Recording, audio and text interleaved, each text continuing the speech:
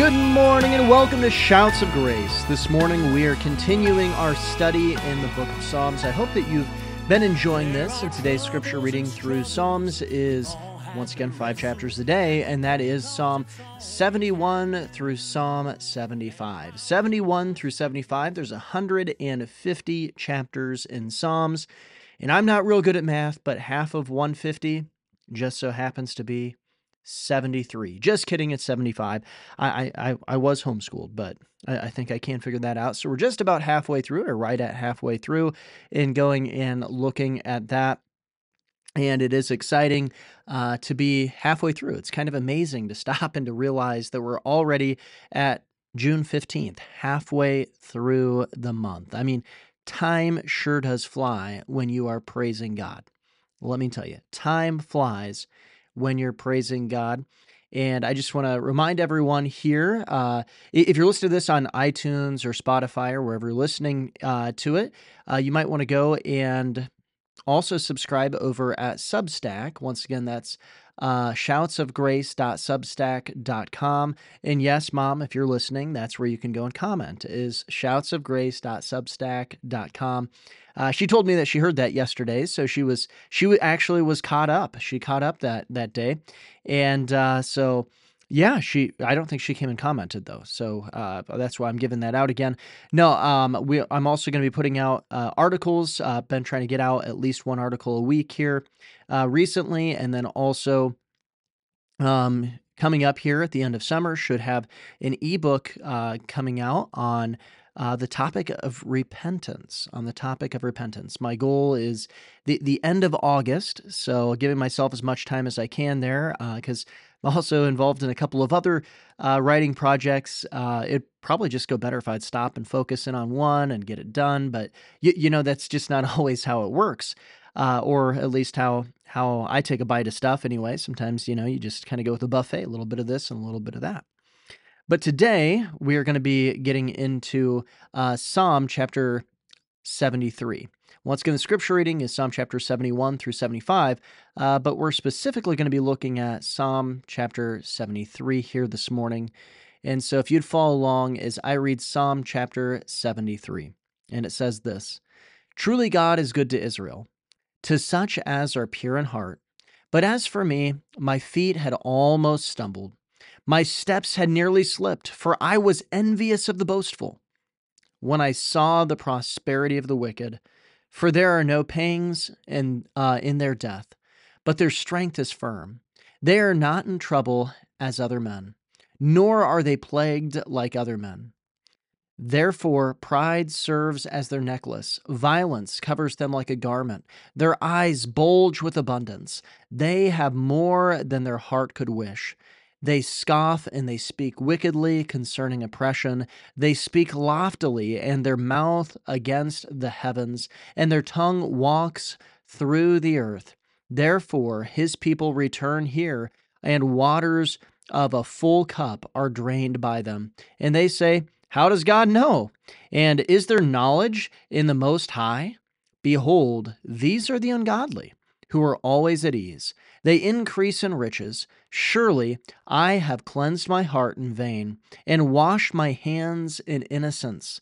For all the day long I have been plagued, and chastened every morning. If I had said, 'I will speak thus,' behold, I would have been untrue to the generation of your children. When I thought how to understand this, it was too painful for me, until I went into the sanctuary of God. Then I understood their end. Surely you set them in a slippery place. You cast them down to destruction. Oh, how they are brought to desolation as in a moment, and they are utterly consumed with terrors, as a dream when one awakes. So Lord, when you awake, you shall despise their image. Thus my heart was grieved, and I was vexed in my mind. I was so foolish and ignorant. I was like a beast before you. Nevertheless, I am continually with you. You hold me by my right hand, and you will guide me with your counsel, and afterward receive me to glory. Whom have I in heaven but you? And there is none on earth that I desire besides you. My flesh and my heart fail, but God is the strength of my heart and my portion forever. For indeed, those who are far from you shall perish. You have destroyed all those who desert you for harlotry. But it is good for me to draw near to God. I have put my trust in the Lord God, that I may declare all your works. You know, when I was reading this psalm, it really just struck me because this is something that I truly believe a lot of times this comes up as a problem in people's life. You see, you have the psalmist here, and this is actually Asaph who wrote this one, but he goes and he says, my steps had nearly slipped, for I was envious of the boastful. And then it goes on and it talks about the prosperity of the wicked and all of this stuff in the wicked, ungodly people's lives that it just seems like they are living high on the hog and they are doing well and everything is perfect in their life and they're getting the blessings that this man, this psalmist, so desperately desired. I think a lot of people can relate to that. I can't say that I haven't been tempted to be to be envious of the boastful, to be envious, to be jealous of the ungodly and the wicked at times in my life. There have been times when there are certain things that come into your life that are an incredible struggle, just an incredible struggle. And you look out and you might see the ungodly going and prospering in their life. I remember a time in my life, and if you want to go hear a little bit more about this, I won't go into a ton of detail, but I went into a little bit more detail in the Psalm 23 series in looking at that. But there was a time when Sarah and I were really, really struggling, wanting to have kids, and there was just no doors opening. We just didn't have any kids, and on top of that, at the same time, it seemed like the more ungodly of people that came into our life, acquaintances, I don't necessarily want to say friends, but people that we knew, people that was, from high school who did everything exactly the opposite of what God says. God goes and he says to get married and then have babies. And these people were having baby after baby after baby, and they had never been married, things like that. I mean, they were going and living just completely ungodly lives. And it was one of those things where you look out and you start going, I'm getting envious. I'm getting jealous of the wicked. I long for the treasure of the wicked. And it might not be that exact struggle. It might be a different one. Perhaps you're somebody out there who you're in your time of life where you're wanting to go get married, but the right person, your spouse, hasn't come along yet, but you're seeing those who are ungodly, who are not walking with the Lord, and man, they don't just have one girlfriend; they got seven of them, right? Or something like that. And you go and you look out and you see that, or maybe you're somebody who has worked hard and serving the Lord, but you maintain your conviction and you say, "I won't work on Sunday. That's God's day. I'm going to give that to God." And yet you see your friends around you who are wicked. They're partying. They don't care about the covenant to God, and all of a sudden, they're getting a promotion or they're getting a better job or they're financially being prospered. And you're looking out and you start to have this desire to go and to get envious of the ungodly.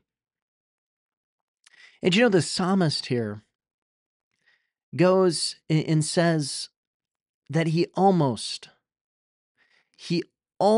stumbled because of this. And I want you to realize this. If you do become envious of the ungodly, you will stumble. You will stumble. If you do give in to that jealousy and that envy, you will stumble. But the turning point for the psalmist here was when he went into the sanctuary of God. It says in verse 17, until I went into the sanctuary of God, then I understood their end. It is when we take our eyes off of God, when we take our eyes and we shift it away from Him, from looking up to His sanctuary, that is when we get ourselves into trouble. That is when our eyes start wandering into envy and to jealousy, and we stop really seeing things for what they truly are. You see, the reality of it is that those friends of mine who or acquaintances or whatnot, people in our life who, they were having children and they were doing things exactly the wrong way. Well, there's several of them who they're no longer together and their children are living miserable lives and they're living miserable lives. There are several of them who their children are growing up to be rebellious and are in great danger of hellfire because their parents have prioritized other things other than God above their children and above God, and they're not going and teaching and raising their children in the way that they ought to go, and it's bringing destruction into their life. And it is surely coming. And when you go and you cast your eyes upon God, you can see their destruction. You can see the slippery slope that they're on. You can see the sure path of judgment that they are on. But it is when you stop and you turn your eyes away from God and cast your eyes longingly onto your neighbor's things, whatever that might be that you're envious of. That is when you get yourself into trouble. That is when you have a problem. But I love the way that this psalm ends. And it says, starting in verse 26, "My flesh and my heart fail, but God is the strength of my heart and my portion forever. For indeed, those who are far from you shall perish. You have destroyed all those who desert you for harlotry. But it is good for me to draw near to God. I have put my trust in the Lord God, that I may declare all your works." The first thing we see here is that, our heart, our flesh, it may fail. We might just feel like we're getting gut punched after gut punch after gut punch when we go and we see what's happening in life, and we might be going and saying, Lord, this doesn't seem very just. This doesn't seem very fair, is what we might be saying. But then we need to stop trusting in our flesh and our heart anyway, because we need to trust in the strength of God. Why? Because He is our portion forever. What is your portion in life? Is it the physical blessings? I mean, those are good things. I'm not opposed to physical blessings. I want as many blessings as I can get in my life. I'm not somebody who really wants to live a cursed life. I hope that you're somebody who wants to live a blessed life and not a cursed life. But that's not my portion. Because if I had all of the riches this world had to give, if I had every material blessing that you could think of, but I did not have God, then rest assured that you understand something. I have nothing. I have nothing. But if I have God, and if God is my portion, then I have everything. And I don't say this in a false sense. I say this in a true sense, because seek ye first the kingdom of God and his righteousness, and then all these things shall be added unto you. God wants to bless his children, but God first has to become your portion. As long as your things are your portion, as opposed to God being your portion, as long as you are about building your kingdom, as opposed to building God's kingdom, you will have nothing. But as soon as you commit yourself to going and building God's kingdom, to going and grabbing forth his portion, when you go and you rightly order dominion so that you're taking dominion for God first, then he goes and he grants you more dominion, more responsibility. He grows your stewardship of the things that he is giving you. Why? Because he wants people who are seeking his kingdom first, and then he will add things. He says, get the priority right first. Get the priority right first. Let me be your portion. Am I enough for you? I think of the old hymn, Satisfied. And in that hymn, it says this: all my life long, all my life I had a longing for a drink from some clear spring that I hoped would quench the burning of the thirst I felt within. Then the second verse, it says this: feeding on the husks around me till my strength was almost gone, longed my soul for something better, only still to hunger on. Then the third verse, it says this: poor I was and sought for riches, something that would satisfy, but the dust I gathered round me only mocked my soul's sad cry. But then the chorus says this, and this is what the chorus gets, and this is what we need to understand. God is our portion. It says this: hallelujah, I have found him whom my soul so long has craved. Jesus satisfies my longings. Through his blood, I now am saved. That's the question. Is Jesus Christ, is God your portion? He needs to be your portion forever. Then it goes and it says this in verse 28. But it is good for me to draw near to God. I have put my trust in the Lord God, that I may declare all your works. Once we take our eyes and we remove them from our neighbor and enviously, jealously looking at our neighbor, and we set them right back on God and get into his sanctuary, we seek his kingdom first. He becomes our portion forever. Then we have the opportunity to truly see the great works of God because we put our trust in him. And when we see the great works of God, what do? We're to go and to declare them. We're to go and to declare them to others. I want to encourage you today. Don't forget to declare the works of God to others. Tell somebody today what God is doing in your life.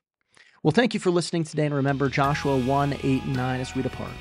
This book of the law shall not depart from your mouth, but you shall meditate in it day and night, that you may observe to do according to all that is written in it, for then you will make your way prosperous, and then you will have good success. Have I not commanded you? Be strong and of good courage. Do not be afraid nor be dismayed, for the Lord your God is with you wherever you go. And while we trust in Jesus, sometimes he leaves us waiting for his hand to move. Oh, but even in darkness, we hold to the promise. There's nothing we can't overcome. So that war you've been fighting will end in God's timing. Sing like the battle's been won. Can you feel it? The song that is rising, then you can't help but let it out. If you're trusting in faith, even now while you wait,